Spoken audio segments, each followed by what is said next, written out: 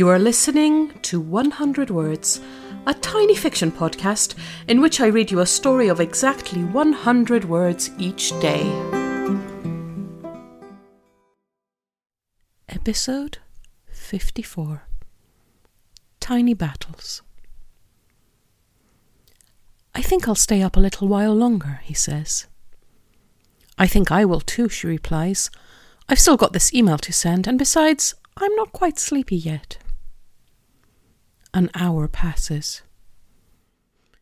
You go to bed, he says. I'll just set the dishwasher and follow you up. I'm still writing this, she says. You go up, I'll join you in a minute. 15 minutes pass.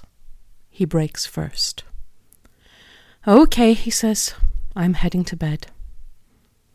With the tiniest triumphant smile on her face, she listens to the familiar sound of the duvet being wrestled into its cover.